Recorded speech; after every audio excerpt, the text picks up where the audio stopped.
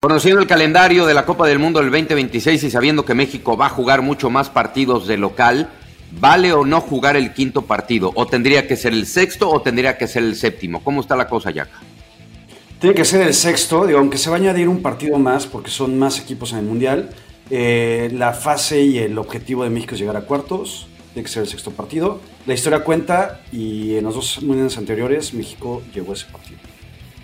Tendría que aspirar a buscarlo todo, ¿no? O sea, eso del sexto, sí, quinto partido, ya estoy harto de esa mentalidad. Pero excusas no va a tener porque a pesar de que juega en México, juega después en Los Ángeles y después en Houston. Todos los partidos va a ser local, depende de sí mismo. Creo que para México es una oportunidad de oro. Si siendo local no somos capaces de mínimo llegar a cuartos de final, es que estamos en la B, porque para cómo se maneja el fútbol mexicano, que regularmente vamos para atrás, esta es una oportunidad de oro.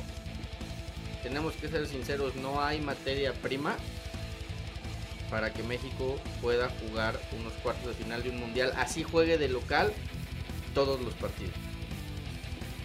Tenemos que ser sinceros, no hay materia prima para que México pueda jugar unos cuartos de final de un mundial, así juegue de local todos los partidos. Yo estoy de acuerdo, yo creo que hoy los tiempos nos inclinan más a dudar que a confirmar que México puede cumplir. Ojo, con el sexto partido, el quinto ya no vale. Tendría que ser el sexto partido para superar lo que ha hecho históricamente. ¿Es el lugar ideal? Quizá no sea el momento, todavía falta año y medio y eso puede venirle bien a la selección mexicana.